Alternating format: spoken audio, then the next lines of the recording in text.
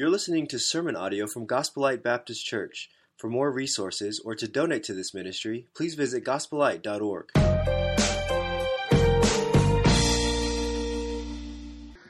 This sermon series has been awesome. I want to really encourage you, if you have missed any of the last 3 weeks, I want to really encourage you to go on our church website and watch the sermons from the last 3 weeks.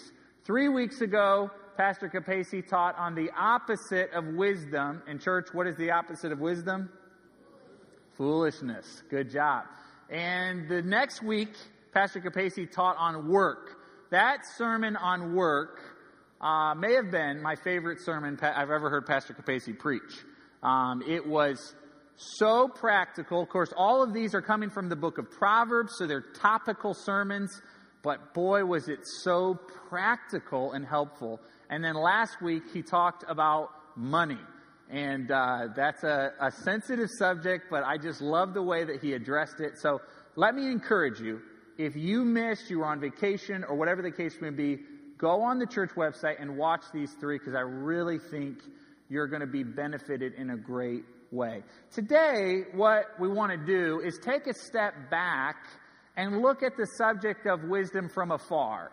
It's not going to be looking individually at a certain topic or subject, but we're going to look at the subject kind of stepping back. And I want us to observe, before we get into the Word of God, that every single religion has wisdom literature. So think about a religion that you're familiar with other than Christianity. For Christy and I, that is Buddhism, because we served for 5 years in Thailand and are going back soon. So Buddhism has wisdom literature.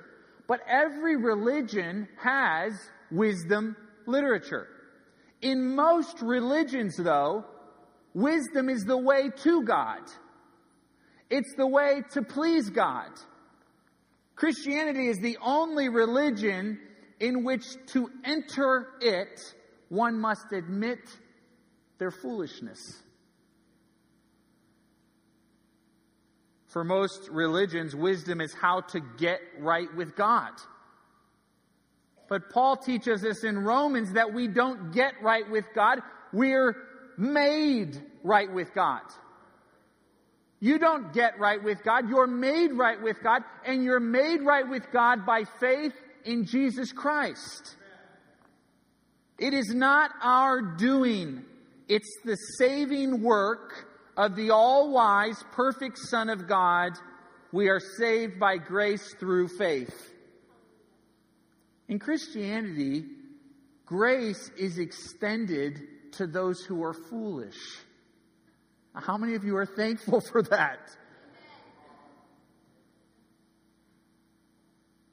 Wisdom is not something we gain to earn a spot at the table in heaven. We humbly come as foolish people, admitting our foolishness. Jordan prayed a little earlier, something about we're not worthy to even study the Word of God. I'm sitting down there on the front row thinking, yeah, I'm not worthy to study the Word of God, and I have to get up and preach it. We're not worthy. We're foolish. We're human. I put this in your handouts. Wisdom without the cross of Christ is just religious self-help. Wisdom without the cross of Christ is just religious self-help. And then I put one of my favorite quotes. I have this stored away in my notebook with all of my favorite quotes. The gospel is good news, not good advice. Timothy Keller says, advice is what we should do. News is a report of what was done for us. I think that kind of captures exactly what we're talking about here.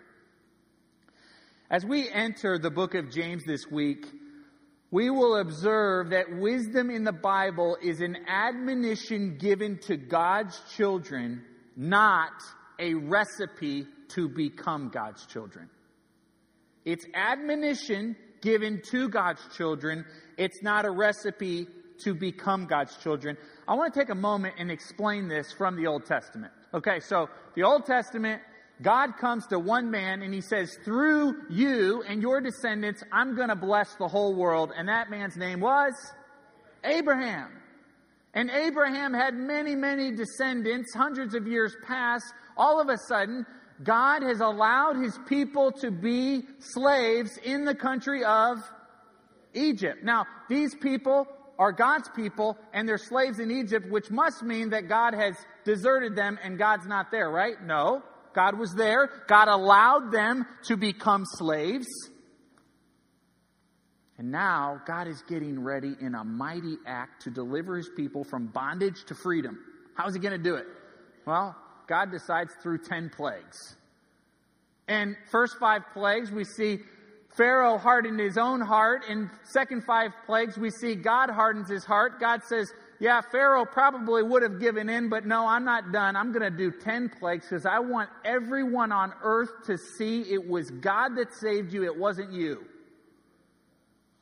But there was a condition, wasn't there? What was it that the Israelites had to do for them to be saved?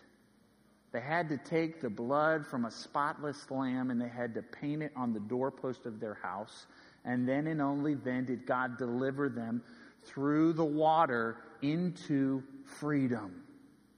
Now stay with me, because what happens next? Well, what happens next is Moses goes up onto a mountain and God gives him the what?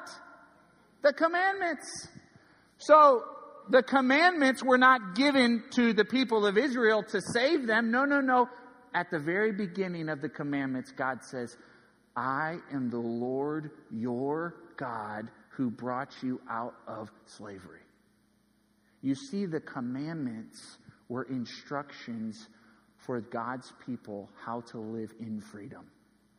And that is what the book of Proverbs is. That is what the book of James is. It is wisdom. The Apostle Paul calls this process sanctification. Sanctification is the process by which we are made more like Jesus. We are conformed to the image of his Son, and this process is a lifelong thing. We are saved by grace through faith, and then through the Word of God we are sanctified. And so in summary of my introduction here, I want you to look up at the board. Sanctification without justification is self-righteousness. Sanctification without justification is you doing righteousness on your own. The gospel teaches us that Jesus doesn't help us become better versions of ourselves. We become born again. We become new creatures. We are regenerated. Let's look at the book of James today as we study this wisdom from afar. Many people call the book of James the Proverbs of the New Testament. There's a lot of metaphors in it, and as we'll see here in a minute. We learn the story of James from the book of Acts and also Paul's letter to the church in Galatia. Jesus was, you all know, the half-brother of Jesus. He was the half-brother of Jesus. And he pastored the mother church in Jerusalem for 20 years until he was brutally murdered. James was a martyr. And James is writing this letter to the church in Jerusalem who is under great persecution. Now, you might ask the question, why were they under persecution? And I really hate to do history in church on Sunday morning, but if you'll allow me, let's open our history books for just a minute because it's going to change the way we look at this book. You ready? Okay. Here's our history lesson for today. Jerusalem obviously was the capital of Israel, and Israel was in the Roman Empire. Now, the Roman Empire had dominion over the majority of the world at that time, and the Roman Empire had emperors. Now, most of you have heard of some of these emperors' names over the years. From the time that Jesus was born all the way through the writing of the Scriptures, we have Caesar Augustus, Tiberius, Julius Caesar, Claudius, Nero. And these emperors were viewed by the people in the Roman Empire as deity. How many of you think our president is God? No, we don't believe that here, but guess what? They actually believe that in Thailand. If you travel to Thailand, and some of you will here in a couple years when you come see me and Christy, on the money, you're going to see Prajao Nai Hua, which means God lives in his head. So in Thailand, they believe that the king of Thailand is deity. And that's exactly what the people in the Roman Empire believed about these emperors. In fact, on their coins, inscripted on their coins was Caesar Augustus, son of God. If you had asked anyone during the time of Jesus, who's the son of God, they would have said, well, duh, Tiberius. And now there's this guy in the Roman Empire going around saying, I'm the son of God. And now this guy is crucified, and you've got these followers going around, and they're saying, we believe with all of our heart, and we confess with our mouth that Jesus Christ is the Son of God. But it wasn't just, excuse me, my microphone's falling off. It wasn't just the Roman Empire. It was also the state of Israel. You see, these different countries in the Roman Empire had kings. You've heard of King Herod, king of Israel. And these kings that were over Israel were puppets to the emperors of Rome. As long as they got the taxes, as long as they did everything that they were supposed to do, the emperors of Rome said to all these different kings, you do what you want to do. And so in Israel, there was a state religion, and the state religion in Israel was, anybody want to take a guess? Judaism.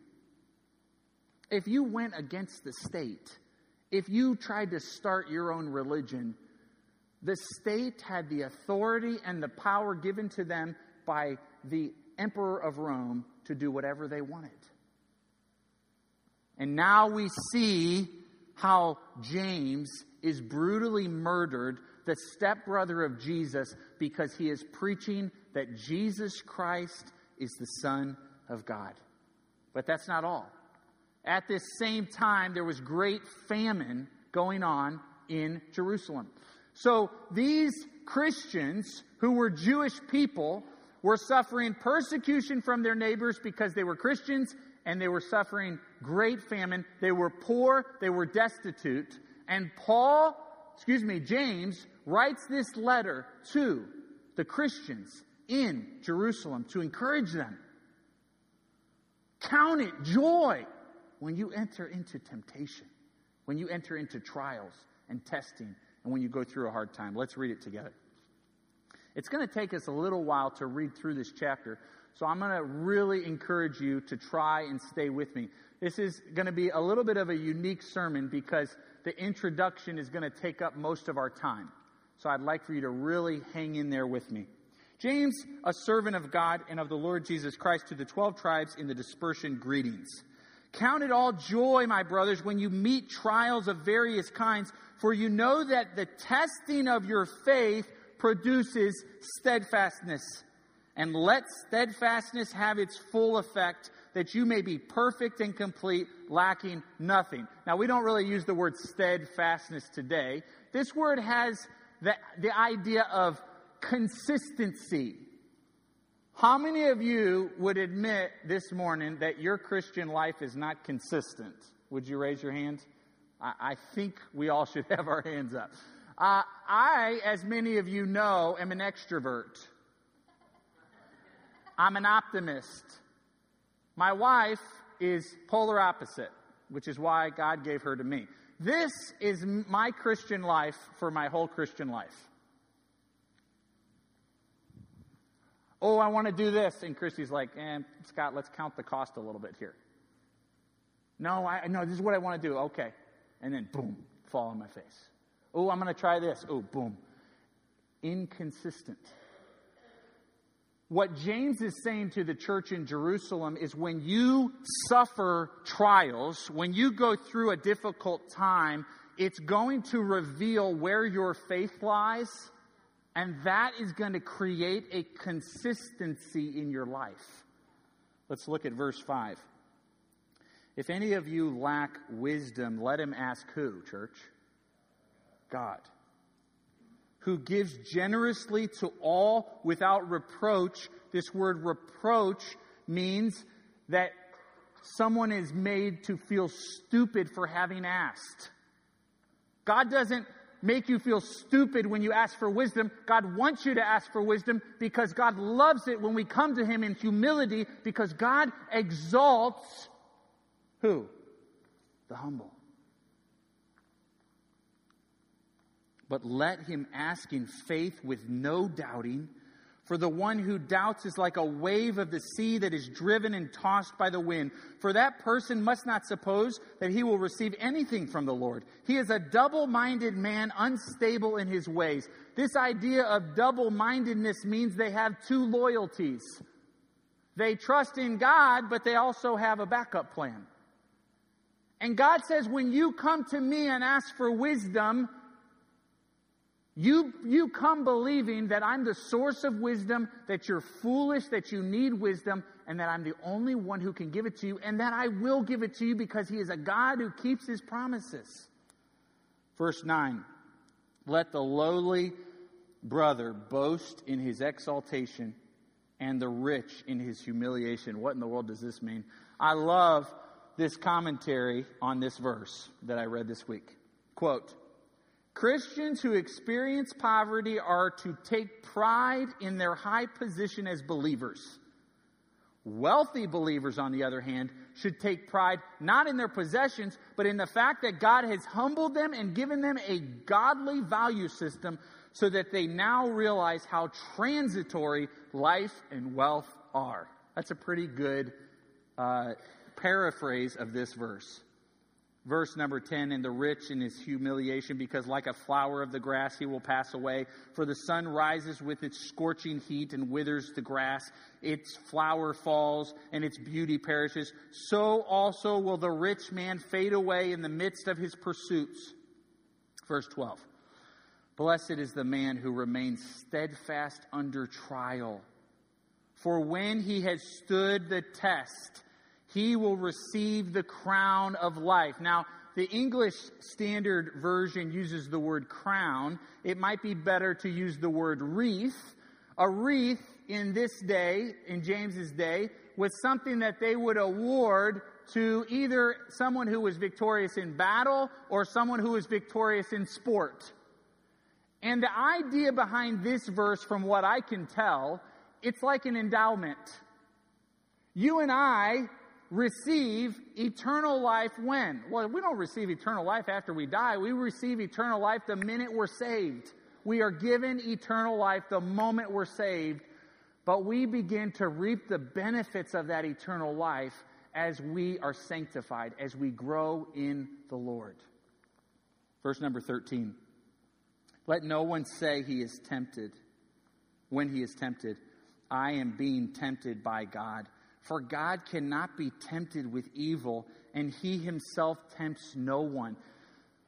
If I was to ask you this morning, what is your best definition of sin, what would you give me as your definition? Here's mine. Here's my definition. Sin is any time we rely on something other than God and His Word to fulfill the longings of our heart, to make us happy.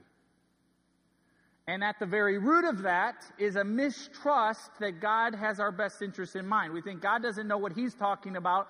I'm going to do what I want to do because I know what's best. That's sin.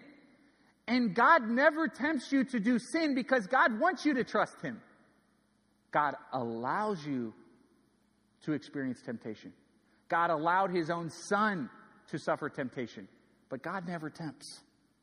Verse 14, but each person is tempted when he is lured and enticed. These two words I want you to put in the front of your brain and hang on to for the rest of the sermon. Lured and enticed, these words are hunting terms.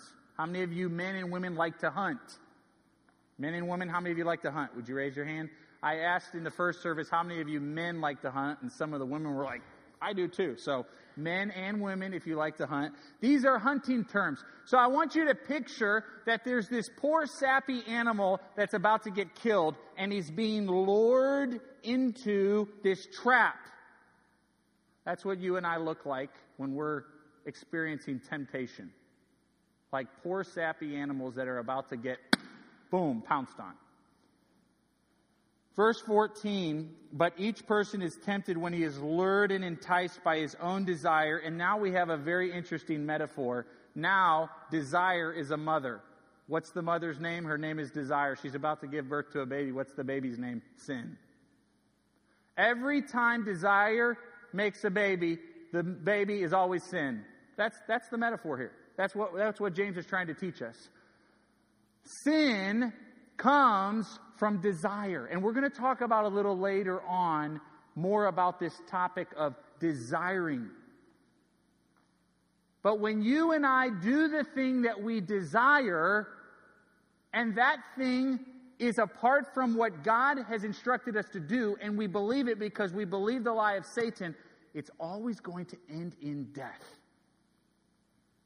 Then desire, when it has conceived, gives birth to sin. And sin, when it is fully grown, brings forth death. Listen to this, church. Do not be deceived. Why are you and I deceived? Because we're lured and enticed by our desires and we give in. Why do we give in? Because we don't have wisdom. Do not be deceived, my beloved brothers. Every good gift and perfect gift is from above, coming down from the Father of lights, with whom there is no variation or shadow due to change. What did I tell us earlier that you and I are like as Christians? We are inconsistent. Did you know that God's shadow never moves, James says? Well, why doesn't his shadow move? He never moves. He never changes. He's trustworthy. He's worthy of trust. Because he never moves, he never changes. Wow. Of God's own will, of his own will, he brought us forth by the word of truth, that we should be a kind of first fruit, or the New Living Translation says, prized possession of his creatures. Know this, my beloved brothers, let every person be quick to hear, slow to speak, slow to anger, for the anger of man does not produce the righteousness of God. Hear this, church. Your anger never accomplishes what you want it to accomplish. Never. Well, I'm just going to tell her what I think. I'm going to let him know who's boss. Quick question. How do you respond to anger? When someone yells at you, do you quickly desire to do exactly what they're yelling at you about? Is that how you respond to anger? Probably not. Not me either. Anger never produces righteousness. In fact, it always does the opposite of what you're trying to accomplish. It's foolishness. Therefore, put away all filthiness and rampant wickedness and receive with meekness the implanted word. Would you, in your Bibles, underline the words, receive with meekness the implanted word? We are saved when we humble ourselves and come to God for salvation. And we are sanctified when we come to his word in humility and in meekness. Verse number 22. But be doers of the word and not hearers only, deceiving yourselves. For if anyone is a hearer of the word and not a doer, he is like a man who looks intently at his natural face in a mirror. For he looks at himself and goes away, and once he forgets what he was like. But the one who looks into the perfect law, the law of liberty, and perseveres, being no hearer who forgets, but a doer who acts, he will be blessed in his doing. Now, what is this talking about? Now, in James' day, they didn't have mirrors like we had today. It would have been some kind of polished metal. But same idea, we have a mirror. And here's something we need to observe about a mirror. A mirror never lies. Never lies. I looked in the mirror this morning, and I saw my big mole on my nose. I saw a little spot under my nose where I cut it shaving last night. I have some imperfections, let's just say. And every time I look in the mirror, I observe my flaws. And it never lies to me. It's always just what I'm looking at. You ever have someone take a picture of you, and you take the picture and you say, oh, don't post that one. I don't like the way I look there. I don't really like the way I look from that angle. Well, let me explain something to you. From that angle, that's actually how you look. Yeah, cameras don't lie, and by the way, mirrors don't lie. When you look into a mirror, you're seeing, are you ready for it? You're seeing the truth. And if we're honest with each other, all of us have a little bit of us that we're not too fond of. Pastor James says that the Word of God is the mirror for your soul. Can you imagine going a week without looking into a mirror?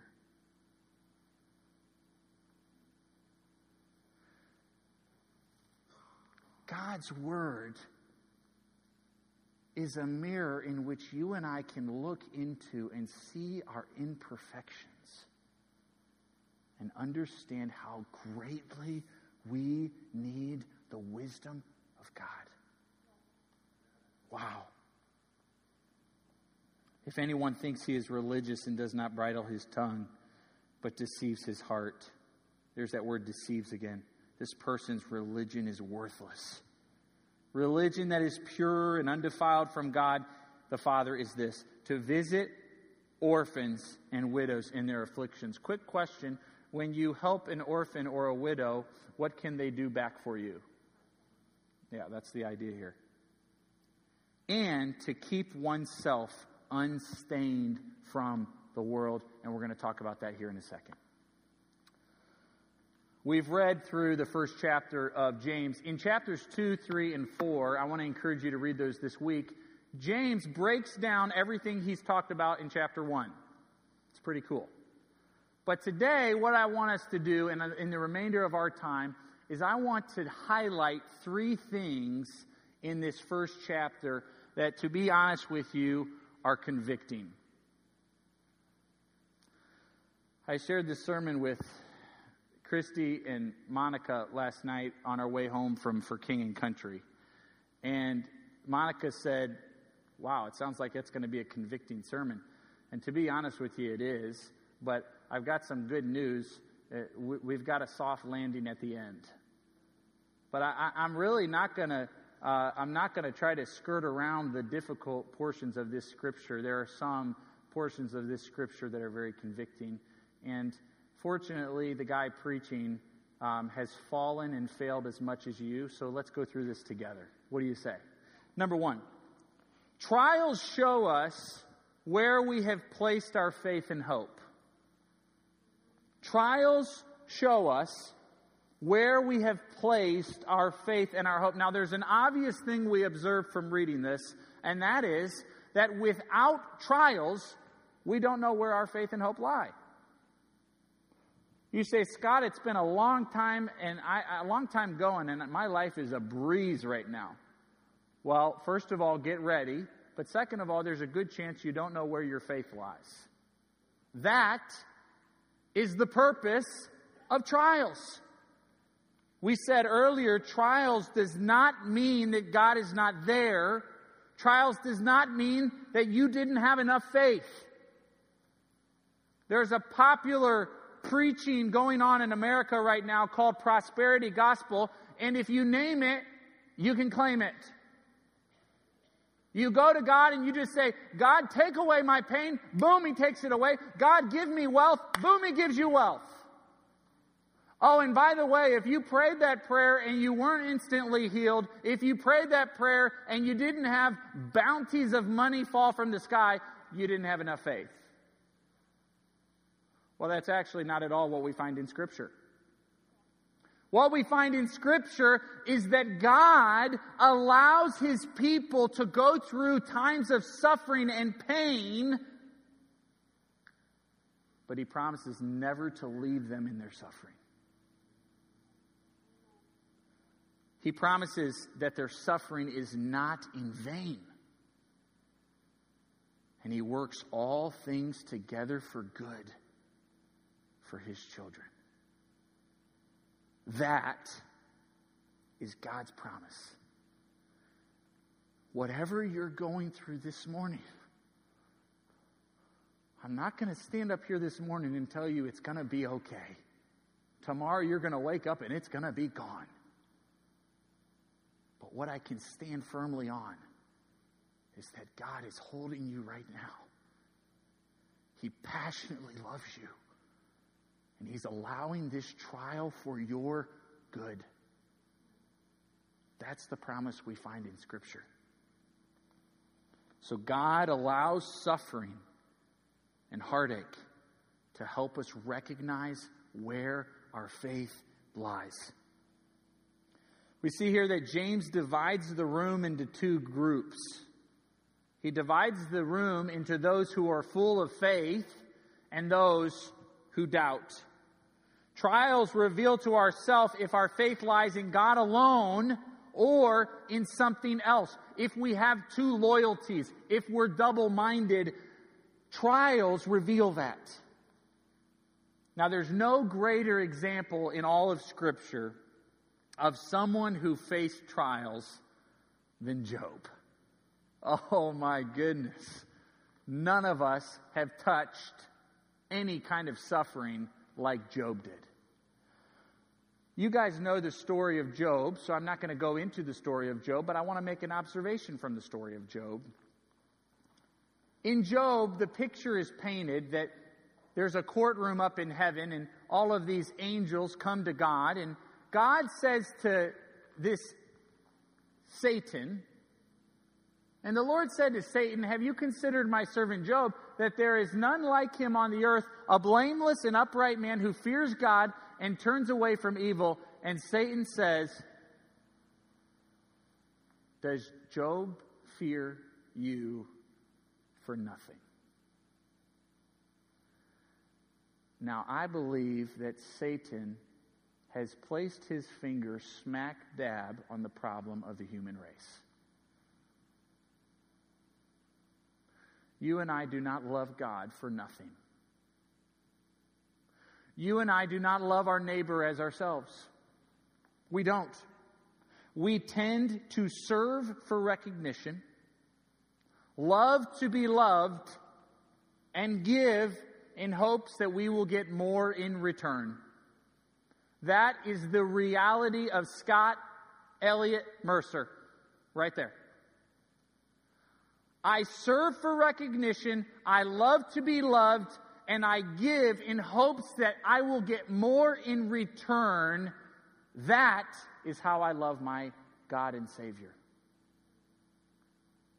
That's what we find when we look in the mirror.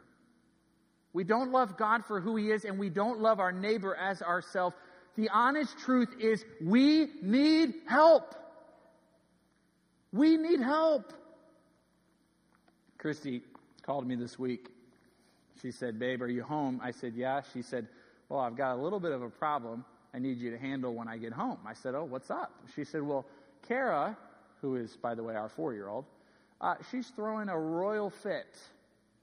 And I told her to do this, and she says, no, I'm not going to do that. And I said, okay, well, we'll handle it when you get home. And Kara comes in, and she's already crying. And I said, Kara, go ahead and sit on your bed. And I walked in there a little bit later, and I sat down with Kara, and I said, calm down. I said, I want to talk to you. I said, it sounds to me like you don't think Mommy's a good mommy. She looked up at me, and she said, Mommy's a good mommy. I said, no. I said, I don't think you think Mommy's a good mommy. She said, Mommy's a good mommy. I said, Kara, I think that you want to be mommy. No, Daddy, I don't want to be Mommy. I said, I think you want to be Mommy. I said, Kara, this is the way I see it. Mommy loves you. She cares about you. And she told you to do this because she loves you. And you said, I don't want to do that. I want to do this. That tells me that you don't think she's a good mommy. No, Daddy, she's a good mommy. I said, do you want to be Mommy? No, I don't want to be Mommy. And then my 4-year-old said something that was so theologically deep, and she didn't even know it. She threw her hands up and she said, I just can't help it.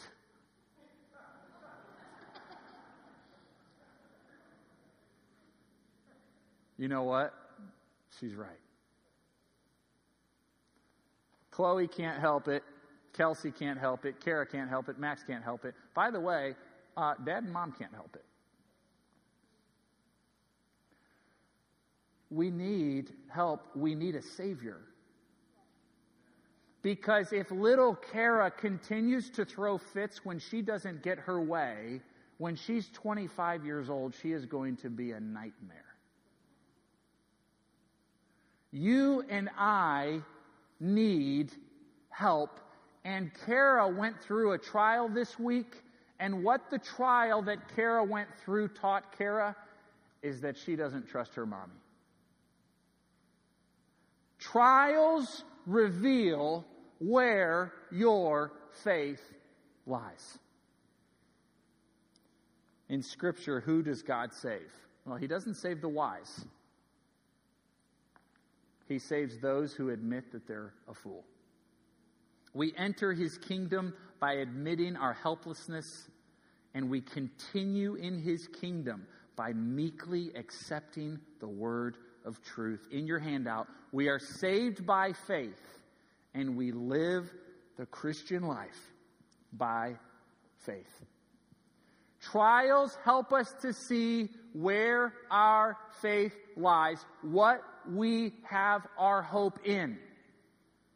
And trials, God uses them to strengthen us and to help us be consistent, to help us rely and depend on Him, because that's what we need. We need to depend on God, and we're not going to see that unless we go through trials and suffering. Number 2, wisdom helps us to separate truth from lies. Wisdom is like that mirror, and wisdom helps us differentiate truth from lies. It helps us to see Satan's tactics. In verse 16, James says, don't be deceived. How are we deceived? By temptation. By our desires. Sin is me not believing God is God, or that God should be God. It's when I play the role of little Kara and I say, God, you said this, but I don't believe that that is best. It's the lie of the garden. God said this, but you decide that that is best for you. You know what is best. Look in your handouts. At the root of every sin is belief in the lie that God does not have your best interest in mind. Think about that. At the root of every sin is a belief in the lie that God does not have your best interest in mind. Are you struggling with addiction this morning? At the very root is a belief in the lie that God doesn't have your best interest in mind. God absolutely does have your best interest in mind, but we are deceived and we act foolishness, which is why we need wisdom. God's word is a lamp to our feet and a light to our path. God gives wisdom to help us differentiate between what is real and what is not real. But He only gives wisdom to those who ask in faith. I'm going to ask us a question this morning, church. What does it say about someone when they ask God for wisdom? What does it say about someone when they ask God for wisdom? There's 3 things it says about someone when they ask God for wisdom. Number 1, they believe God is the source for wisdom. You see, if you believe that there is wisdom apart from God and His Word, then you will not seek wisdom from God in His Word because you think there's another source for it, namely you. Number 2, they believe they are foolish in need of wisdom. They believe they are foolish in need of wisdom. This is the person who asks for wisdom. The person that believes God is the source. The person who believes they're foolish and they need wisdom. Isaiah 5:21, woe to those who are wise in their own eyes and shrewd in their own sight. The irony here is that those who think they are foolish seek wisdom, while those who think they are wise become fools. Number 3, they believe God will honor His word and give wisdom to those who ask. Do you believe, church, that God is a God who keeps His promises? I believe He is. And He said, if any of you lacks wisdom, ask. And He's going to give, and He's not going to make you feel stupid for asking. Number 3, and this will be the last one.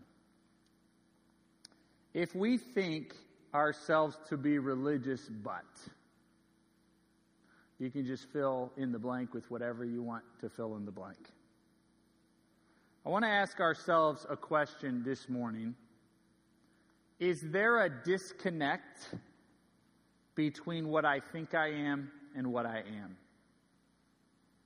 Is there a difference between Scott, the way I see myself, and Scott, the way that God sees me? Now, the answer to this question is a resounding yes. There is always a difference between the way that you think that you are and the way that you actually are.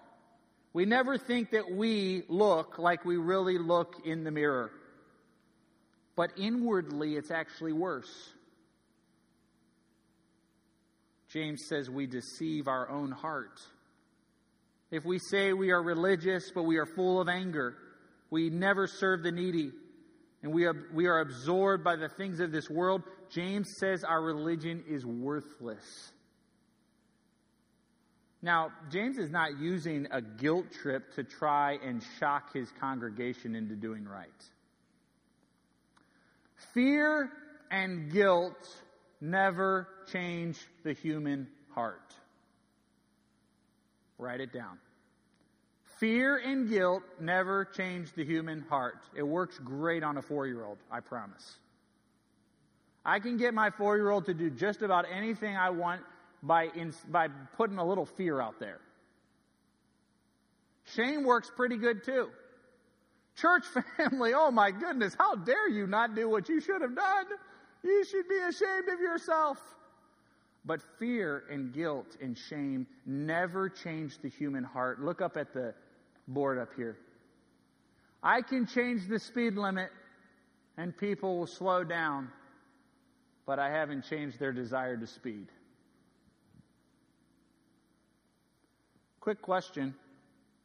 Why are they slowing down? Someone yell it out. Say again. Fear. They don't want to get a ticket. You haven't changed their desire, nada, zero, none, zilch. You just put a little fear in there and boom, you got them to conform. You changed their behavior. You didn't change their heart. James is not trying to get the behavior of his congregants to change. He's trying to get them to change what they believe in, what they hope in. Every behavioral problem is a failure to grasp the love of God. It is a trust problem. Every single addiction, every single failure, every single fear, every single worry that you have, its very root is you don't trust God.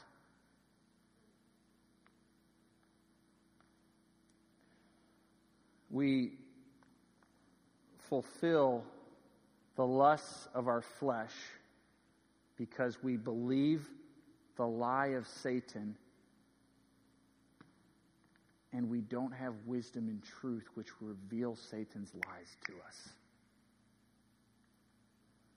man, sin is so stupid, but we keep falling for it. We keep believing it. Elijah, behind this door over here, is the most beautiful girl in the world. She already has a ring in hand waiting for you. She's going to propose to you. You don't even need to propose to her. You go through that door, there she is, happily ever after, you're good to go. Now, Mom whispers over in the ear and says, actually, Elijah, there's an angry tiger out there, and he's about to literally rip your head off.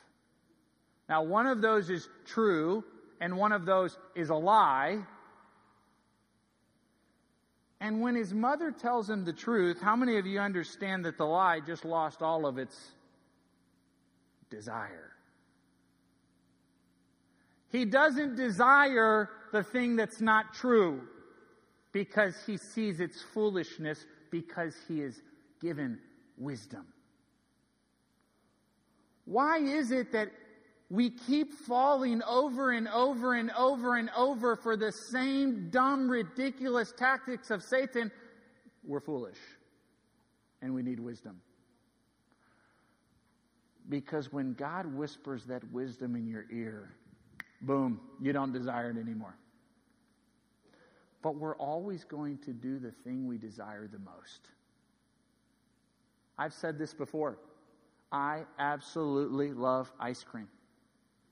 People don't believe me when I say this. I tell people I have ice cream every evening, and they chuckle like I'm lying to them. I'm not lying. I have ice cream every evening. There's only one time when I stop having ice cream. Is when I have someone come up to me and ask me if I've gained a little weight. I'm not kidding. And occasionally, I will stop eating ice cream because I have a greater desire, which is to be thin. Now, here's the question, church. Did I say no to the ice cream? No. I said yes to being thin. You will always do the thing that you desire the most. And you might say no to one thing, but you're actually saying yes to something that you desire more. So how on God's green earth are we going to say no to Satan's temptations? Real simple. Wisdom. Wisdom helps you and I to differentiate between what's true and what's not true. And slowly but surely, the religious person that we think we are and who God knows we are begins to come together. And by the way, if you heard anything I just said and think to yourself, that's exactly what I've done, that's why I am such a wonderful person, you missed the whole point. There's literally nothing about the Christian life that we can stand and boast about. And boasting itself is a temptation that we've just fallen to. I saved myself, and I am such a great, wonderful person.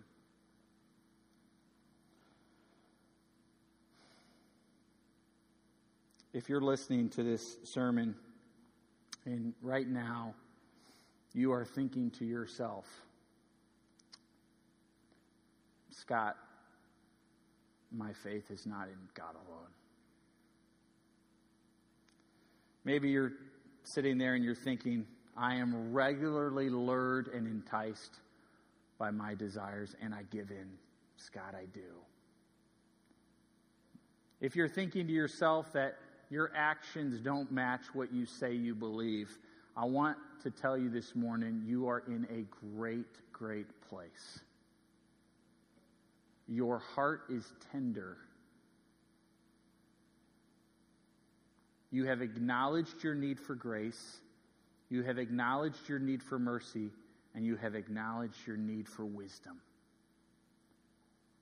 Now act upon God's love.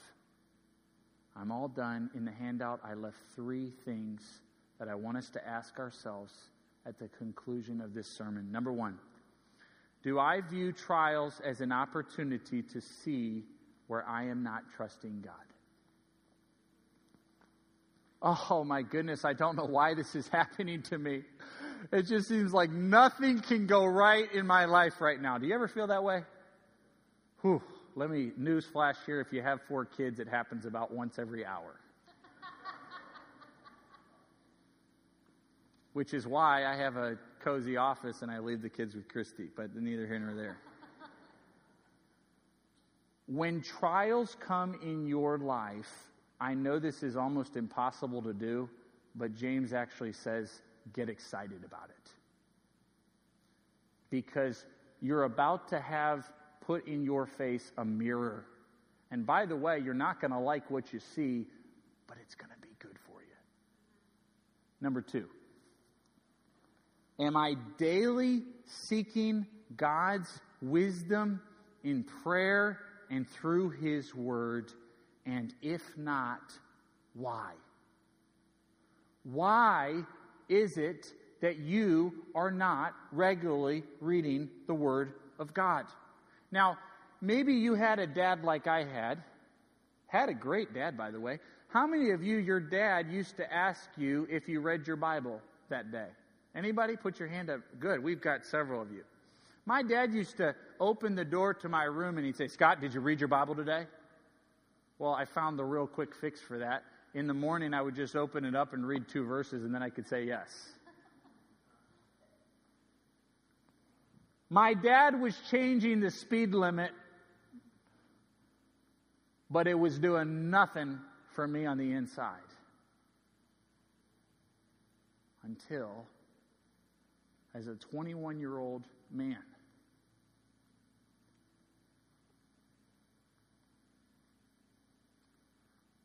I understood for the first time in my life the grace of God.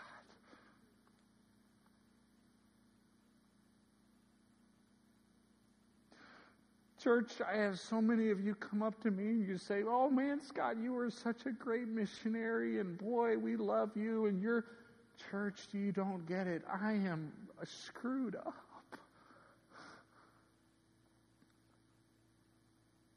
I need help.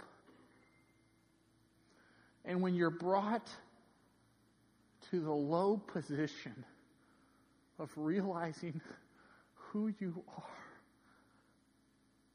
boy, do you need God. Church, I don't want to stand up here this morning and just yell in your face, if you're not reading your Bible, you need to come up here and get right with God.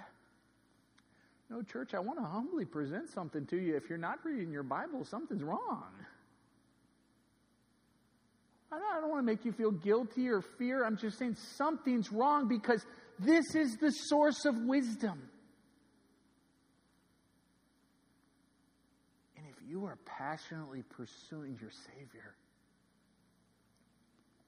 you're going to have the same sentiment that David had when David said, oh, it's sweet as honey. Oh, he loved it. He loved God's words. In one sense, you hate God's word because you constantly are told that you're wrong. But in another sense, it's so wonderful because you know that your lovingly Heavenly Father is shaping you and molding you.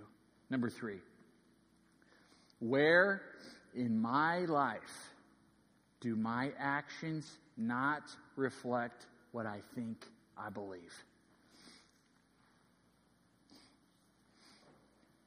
There might be someone in the room today, and you say, Scott, when you talk about that moment as a 21-year-old where you understood the grace of God and where you cried out to Him for help and you were born again, you say, Scott, when you talk about that, I've never had that.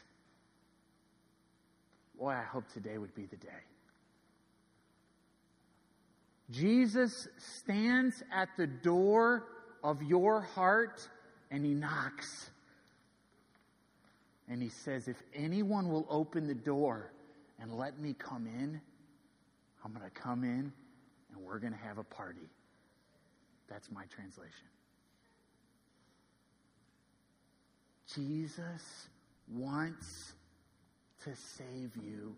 He wants to be your king, and He wants you to be a citizen in heaven, and you don't come at it by being religious or moralistic.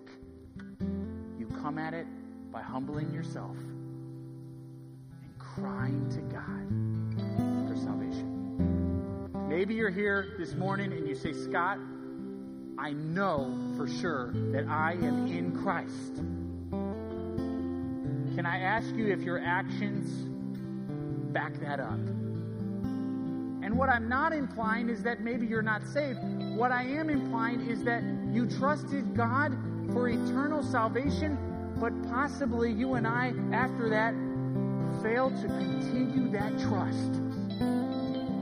God has your best interest in mind. He passionately loves you, and He has a plan and a purpose for you. Act upon it today.